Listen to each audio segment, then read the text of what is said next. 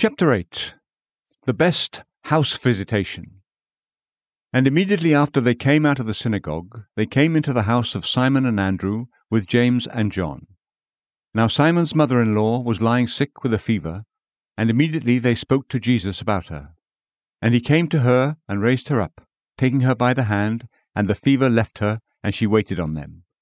When evening came, after the sun had set, they began bringing to him all who were ill and those who were demon-possessed. And the whole city had gathered at the door. Mark 1:29-33. We see before us small beginnings and grand endings. One man is called by the voice of Jesus, and then another. The house wherein they dwell is consecrated by the Lord's presence, and by the whole city is stirred from end to end with the name and fame of the great teacher. We are often wishing that God would do some great thing in the world, and we look abroad for instruments which we think would be peculiarly fit, and think of places where the work might suitably begin. It might be quite as well if we asked the Lord to make use of us, and if we were believingly to hope that even our feeble instrumentality might produce great results by His power, and that our home might become the central point from which streams of blessing should flow forth to refresh the neighborhood. Peter's house was by no means the most notable building in the town of Capernaum. It was probably not the poorest dwelling in the place, for Peter had a boat of his own, or perhaps a half share in a boat with his brother Andrew, or possibly he and Andrew and James and John were proprietors of some 2 or 3 fishing boats, for they were partners, and they appear to have employed hired servants. Mark 1:20. Still, Peter was not rich nor famous. He was neither a ruler of the synagogue nor an eminent scribe, and his house was not at all remarkable among the habitations which made up the little fishing suburb down by the seashore. Yet to this house did Jesus go. He had foreknown and chosen it of old, and had resolved to make it renowned by his presence and miraculous power.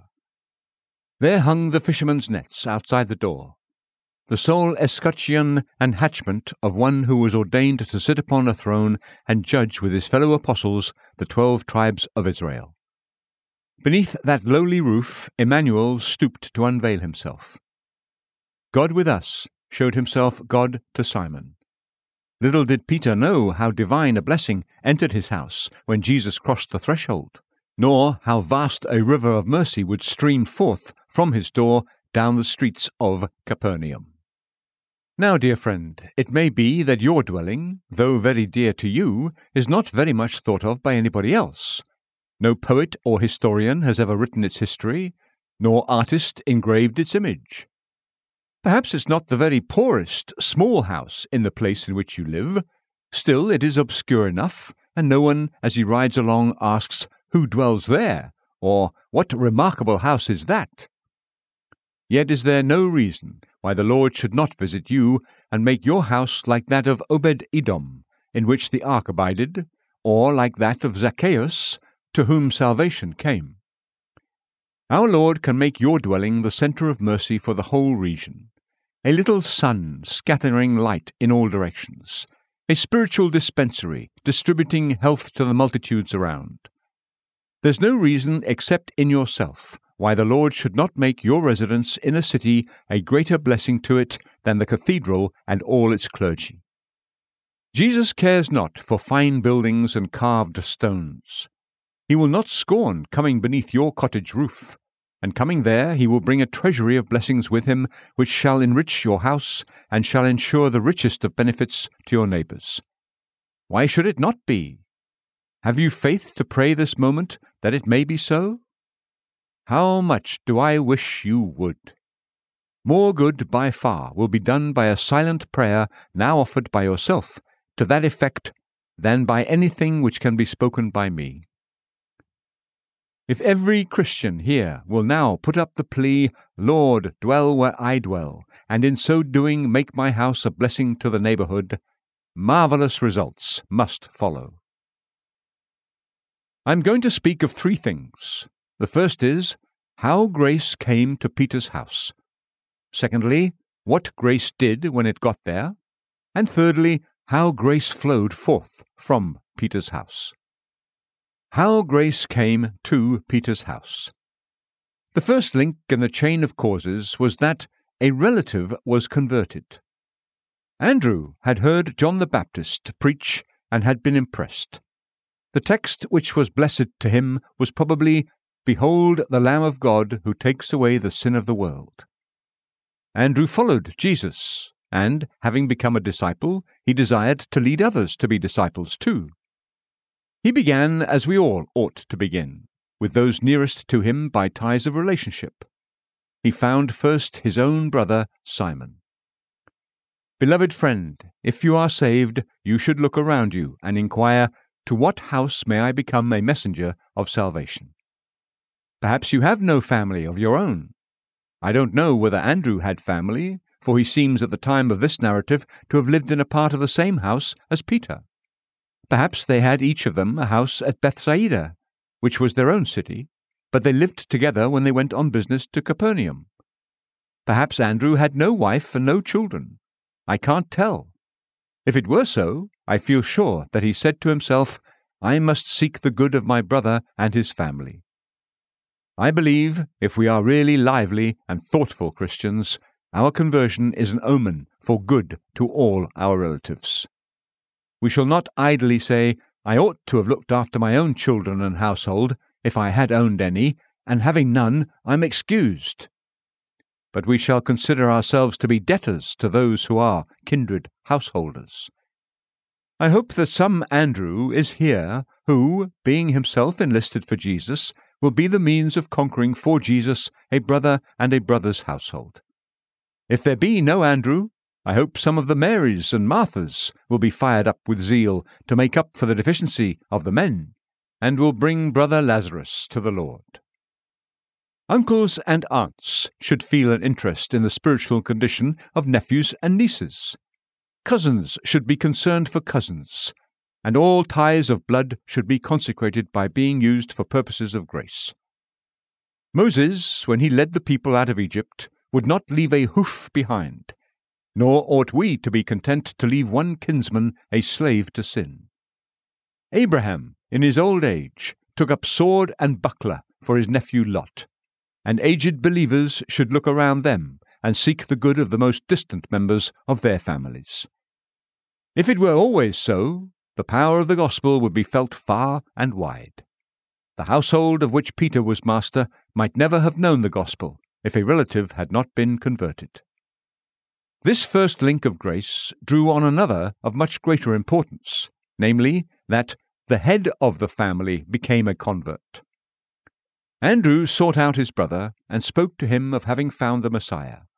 Then he brought him to Jesus, and our Lord at once accepted the new recruit and gave him a new name.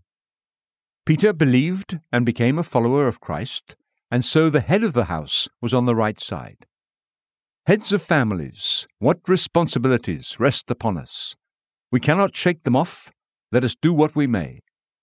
God has given us little kingdoms in which our authority and influence will speak for the better or the worse to all eternity. There's not a child or a servant in our house but what will be impressed for good or evil by what we do. True, we may have no wish to influence them, and we may endeavor to ignore our responsibility, but it cannot be done. Parental influence is a throne which no man can abdicate. The members of our family come under our shadow, and we either drip poison upon them like a deadly upas tree, or else beneath our shade they breathe an atmosphere perfumed with our devotion. The little boats are fastened to our larger vessel and are drawn along in our wake. O fathers and mothers, the ruin of your children or their salvation will, under God, very much depend upon you. The gracious Spirit may use you for their conversion, or Satan may employ you as the instruments of their destruction. Which is it likely to be? I charge you, consider this. It is a notable event in family history when the grace of God takes up its headquarters in the heart of the husband and the father. That household story will henceforth be written by another pen. Let those of us who are the Lord's gratefully acknowledge His mercy to us personally, and then let us return to bless our household. If the clouds be full of rain, they empty themselves upon the earth. Let us pray to be as clouds of grace to our families. Whether we have only an Isaac and an Ishmael, like Abraham, or 12 children, like Jacob, let us pray for each and all that they may live before the Lord, and that we and all that belong to us may be bound up in the bundle of life. Note further that the third step in the coming of grace to Peter's house was that after the conversion of the brother and Peter, there were certain others converted who were partners and companions with the two brothers. It is a great help to a man to find godly workfellows. If he needs to go a-fishing, like Peter, it's a grand thing to have a James and a John as one's partners in the business. How helpful it is to devotion when Christian men associate from day to day with their fellow Christians, and speak often one to another concerning the best things. Firebrands placed closely together will burn all the more freely. Coals laid in a heap will glow and blaze, and so hearts touching hearts in divine things cause an inward burning and a sacred fervour seldom reached by those who walk alone. Many Christians are called to struggle hard for spiritual existence through having to work with unbelievers. They are not only sneered at and persecuted, but also all sorts of doubts and blasphemies are suggested, and these materially hinder their growth in the heavenly life.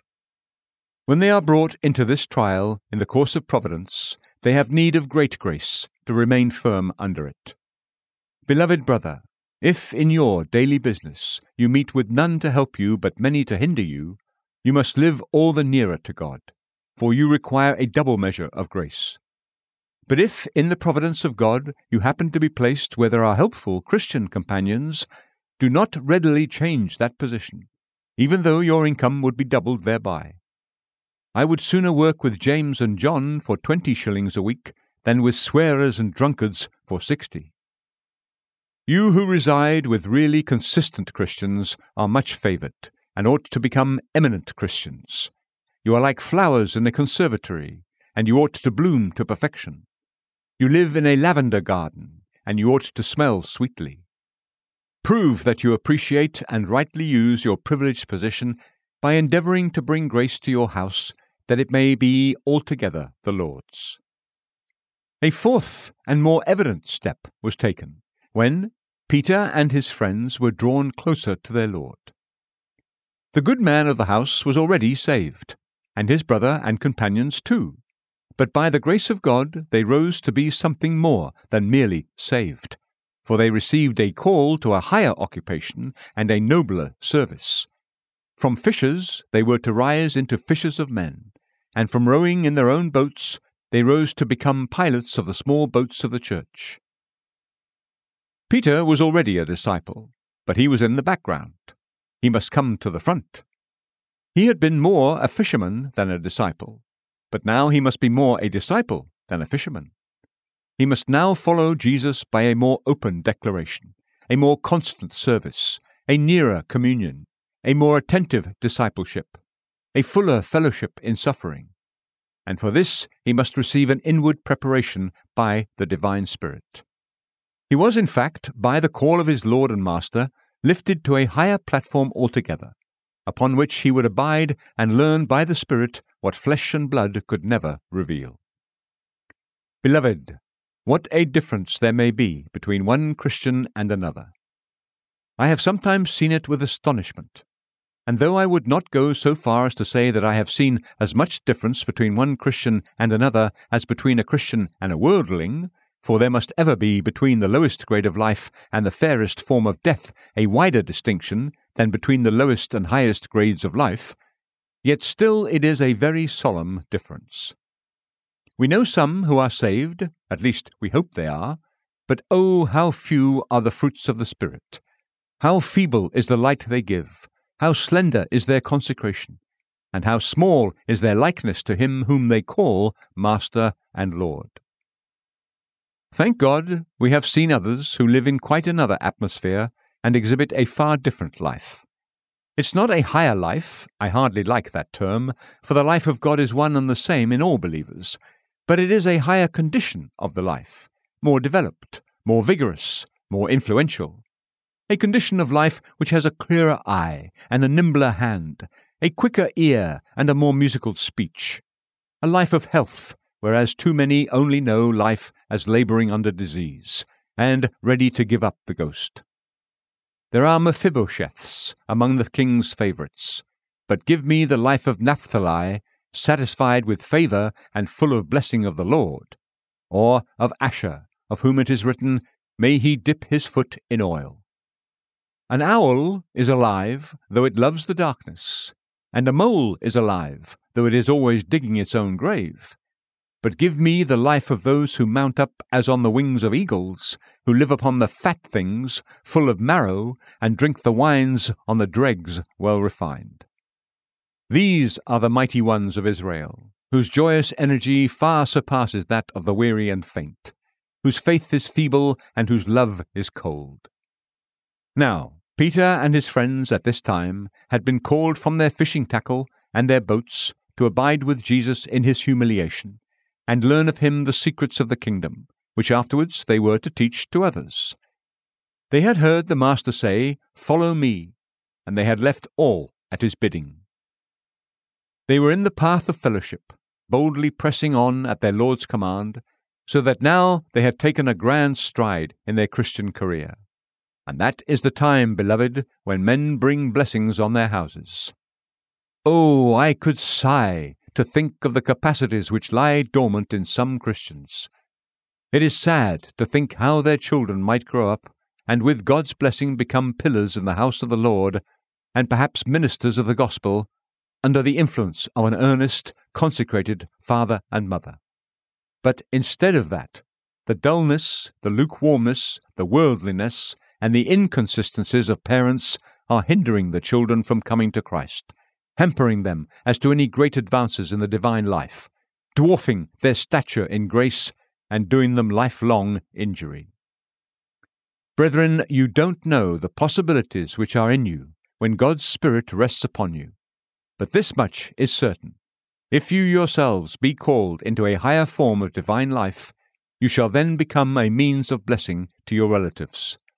Your husband, your wife, your child, your friend, and the whole of your family shall be the better for your advance in spiritual things. Now, observe further that at this time, when the Lord was about to bless the household of Peter, he had been further instructing Peter and Andrew and James and John, for he took them to the synagogue, and they heard him preach. A delightful sermon it was, a sermon very full of energy, and very unlike the discourses of ordinary preachers, for it had authority and power about it. And it was when they came home from the synagogue, after hearing such a sermon, that the blessing descended upon the house. The best of us need instruction. It is unwise for Christian people to be so busy about Christ's work that they cannot listen to Christ's words. We must be fed, or we cannot feed others. The synagogue must not be deserted, if it be a synagogue where Christ is present. And oh, sometimes, when the Master is present, what a power there is in the word! It is not the preacher's eloquence, it is neither the flow of language, nor the novelty of thought. There is a secret, quiet influence which enters into the soul and subdues it to the majesty of divine love. You feel the vital energy of the divine word, and it is not man's word to you, but the stimulating voice of God sounding through the chambers of your spirit, and making your whole being to live in his sight. At such times the sermon is as manna from the skies, or as the bread and wine with which Melchizedek met Abraham. You are cheered and strengthened by it, and go away refreshed. My dear brother, my dear sister, then is the time to go home and take your Lord home with you. Peter and his friends had so enjoyed the great teacher's company at the synagogue that they begged him to abide with them, and so they went straight away with him from the synagogue into the house. Can you do that?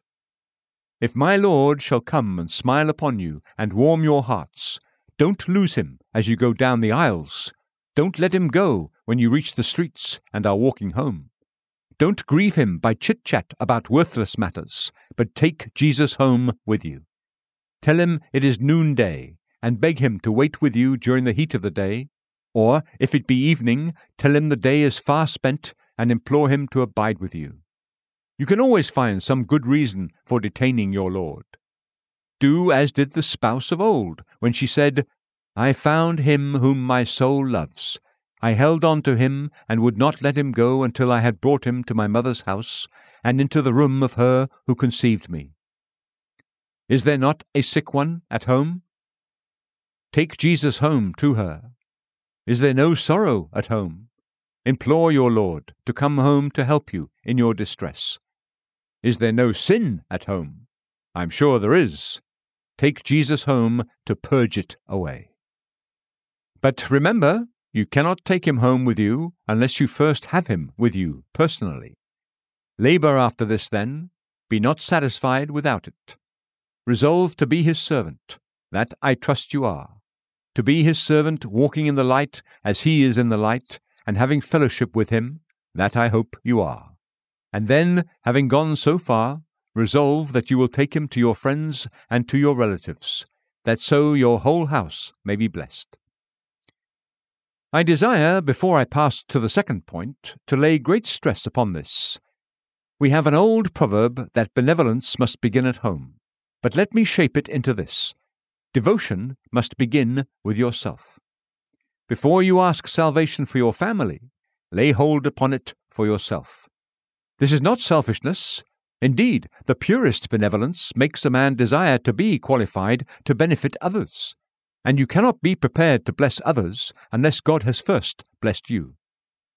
Is it selfishness which makes a man stand at the fountain to fill his own cup when he intends to hand that cup around for others to drink? Is it any selfishness for us to pray that in us there may be a well of water springing up unto everlasting life, when our second thought is that out of us may flow rivers of living water, whereby others may be replenished? It is no selfishness to wish that the power of the Lord may be upon you if you long to exercise that power upon the hearts of others for their good. Look well, brethren, to yourselves. You cannot bless your children, you cannot bless your households, till first of all upon yourselves the anointing of the Lord rests. O Spirit of the living God, breathe upon us, that we may live yet more abundantly, and then shall we be chosen vessels to bear the name of Jesus to others. Now we take the second step, and show what grace did in Peter's house when it came there. The first effect that grace produced was that it led the family to prayer. The four friends have come in, and no sooner are they in than they begin to speak with the Master.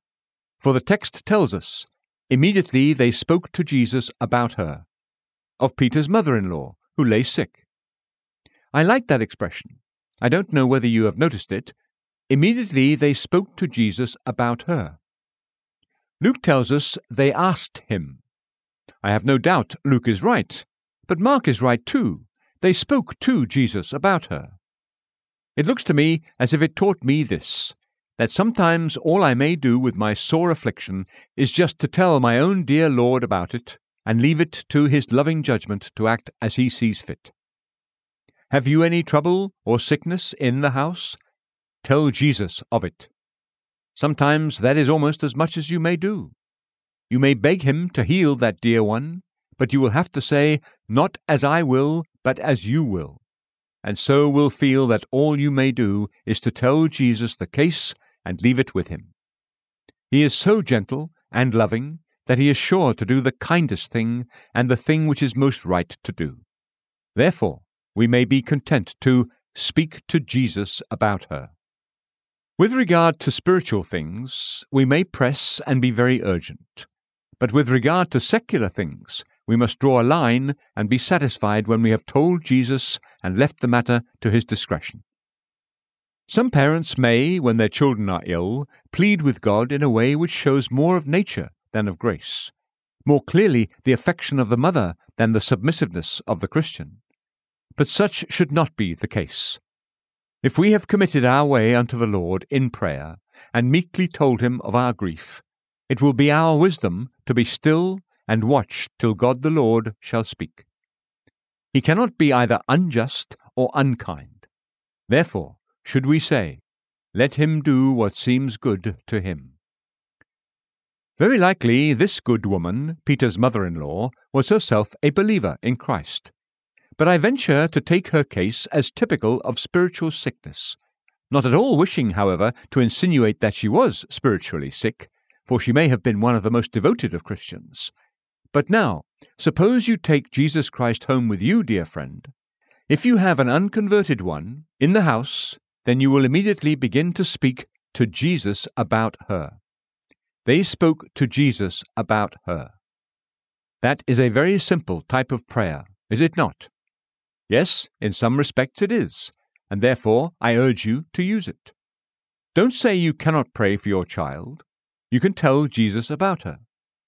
Don't say you cannot plead for your brother or your sister. You can go and in a childlike manner tell Jesus about the case, and that is prayer. To describe your needs is often the best way of asking for help. I have known a person say to a man of whom he needed aid, "Now, I am not going to ask you for anything. I only want you to hear my story, and then you shall do as you like." And if he wisely tells his story, the other begins to smile and says, "You don't call that asking, I suppose?" Tell Jesus Christ all about it. His view of the matter will be to your advantage. This elementary form of prayer is very powerful. The police do not allow people to beg in the streets, but I don't know that there is any law to prevent their sitting down in attitudes of misery and exhibiting holes at the knees of their trousers and bare feet staring through soleless shoes. I saw that exhibition today. The man was not begging, but it was wonderfully like it, and answered the purpose better than words. To tell Jesus Christ about your unconverted relative or friend may have in it a great deal of power. It may be, in fact, one of the most earnest things you could do, because the absence of spoken pleas and arguments may arise from your being so burdened with anxiety that you cannot find words to say, "Lord, relieve me." But you stand there and sigh under the burden, and those groanings which cannot be uttered act as urgent pleas with the pitiful heart of Christ, and cry aloud in his ear, "Lord, help me."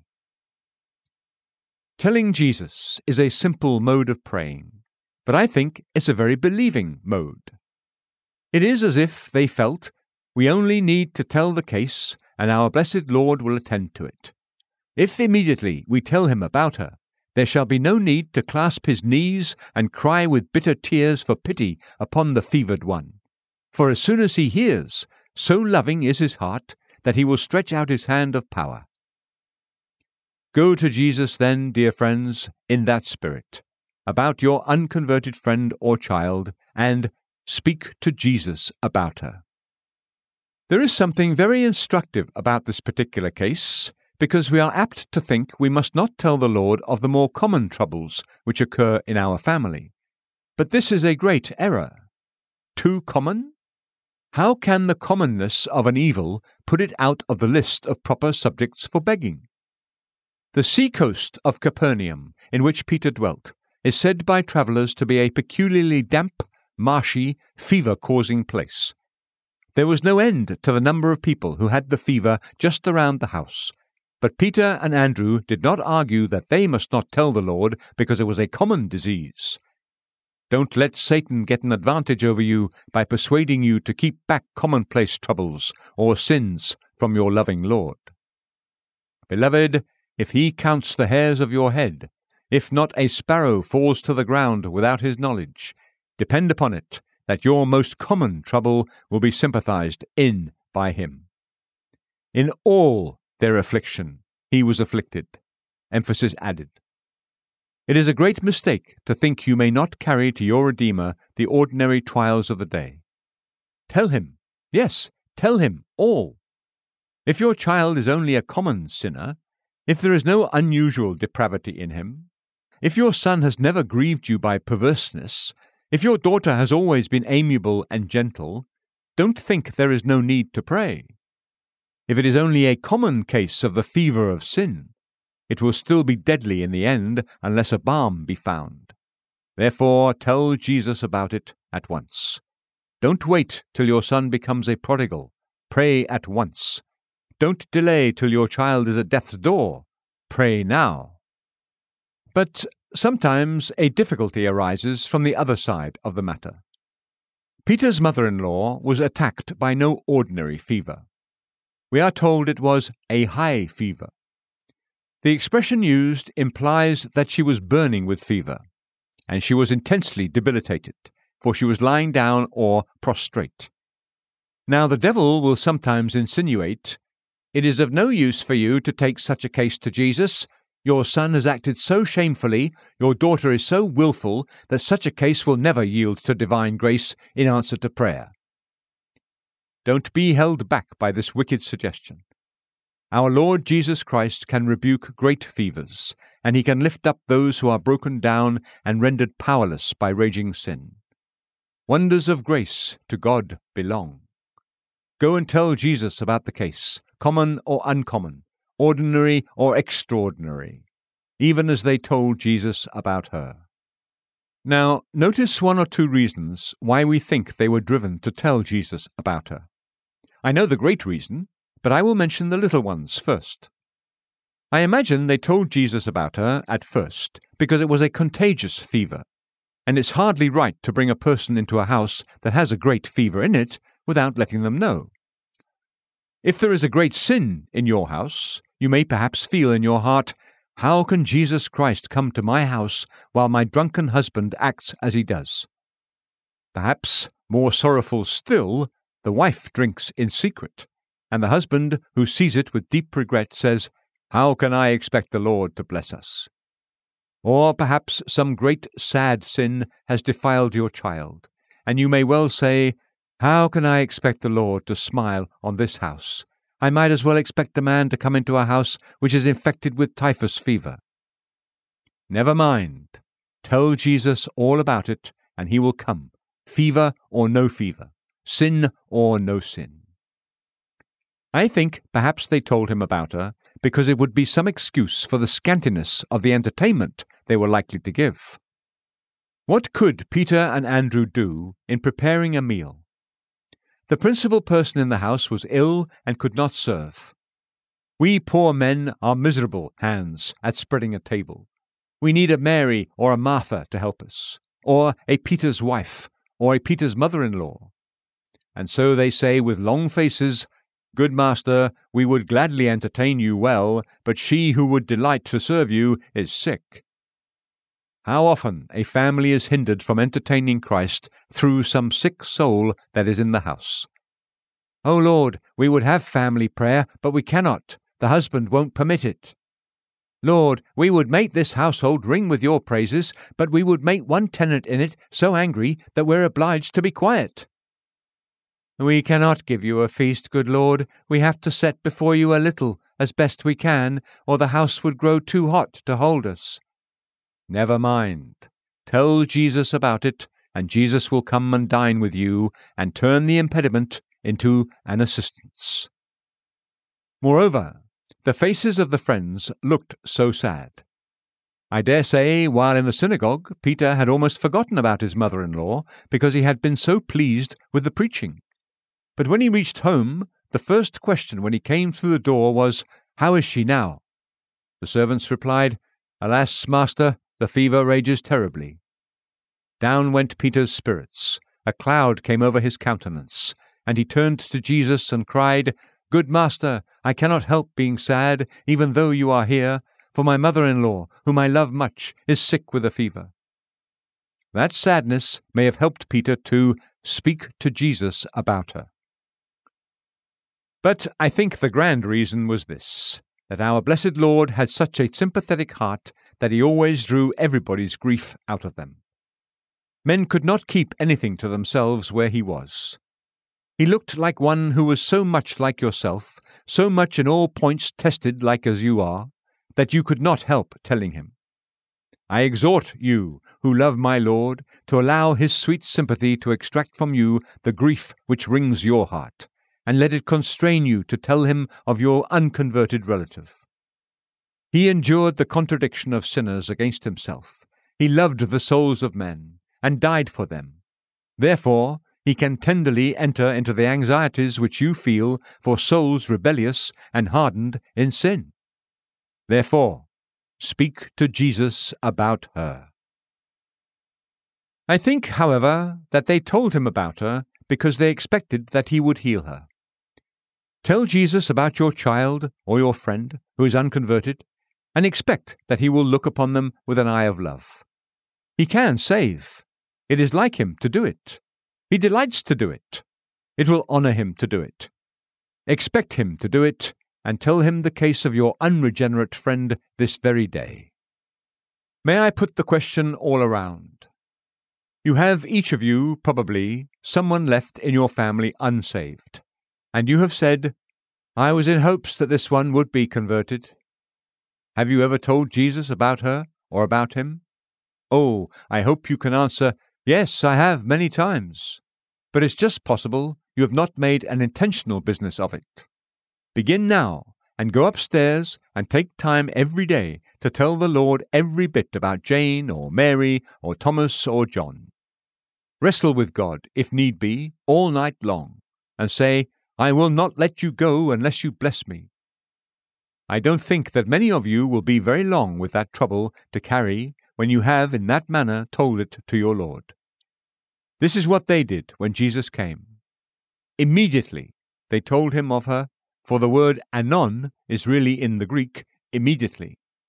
Immediately when Christ went in, they told him about her, and immediately Christ went to heal her. So the first work that grace brought about in the house was to lead them to pray. And secondly, this led the Saviour to heal their sick. He went into the chamber, spoke a word, gave a touch, lifted up the sick woman, and she was restored. And the wonderful thing was that she was able to rise from the bed immediately and wait upon them. This never occurs in the cure of a fever, for when a fever goes, it leaves the patient very weak, and he needs days and weeks, and sometimes months, to recover his usual strength.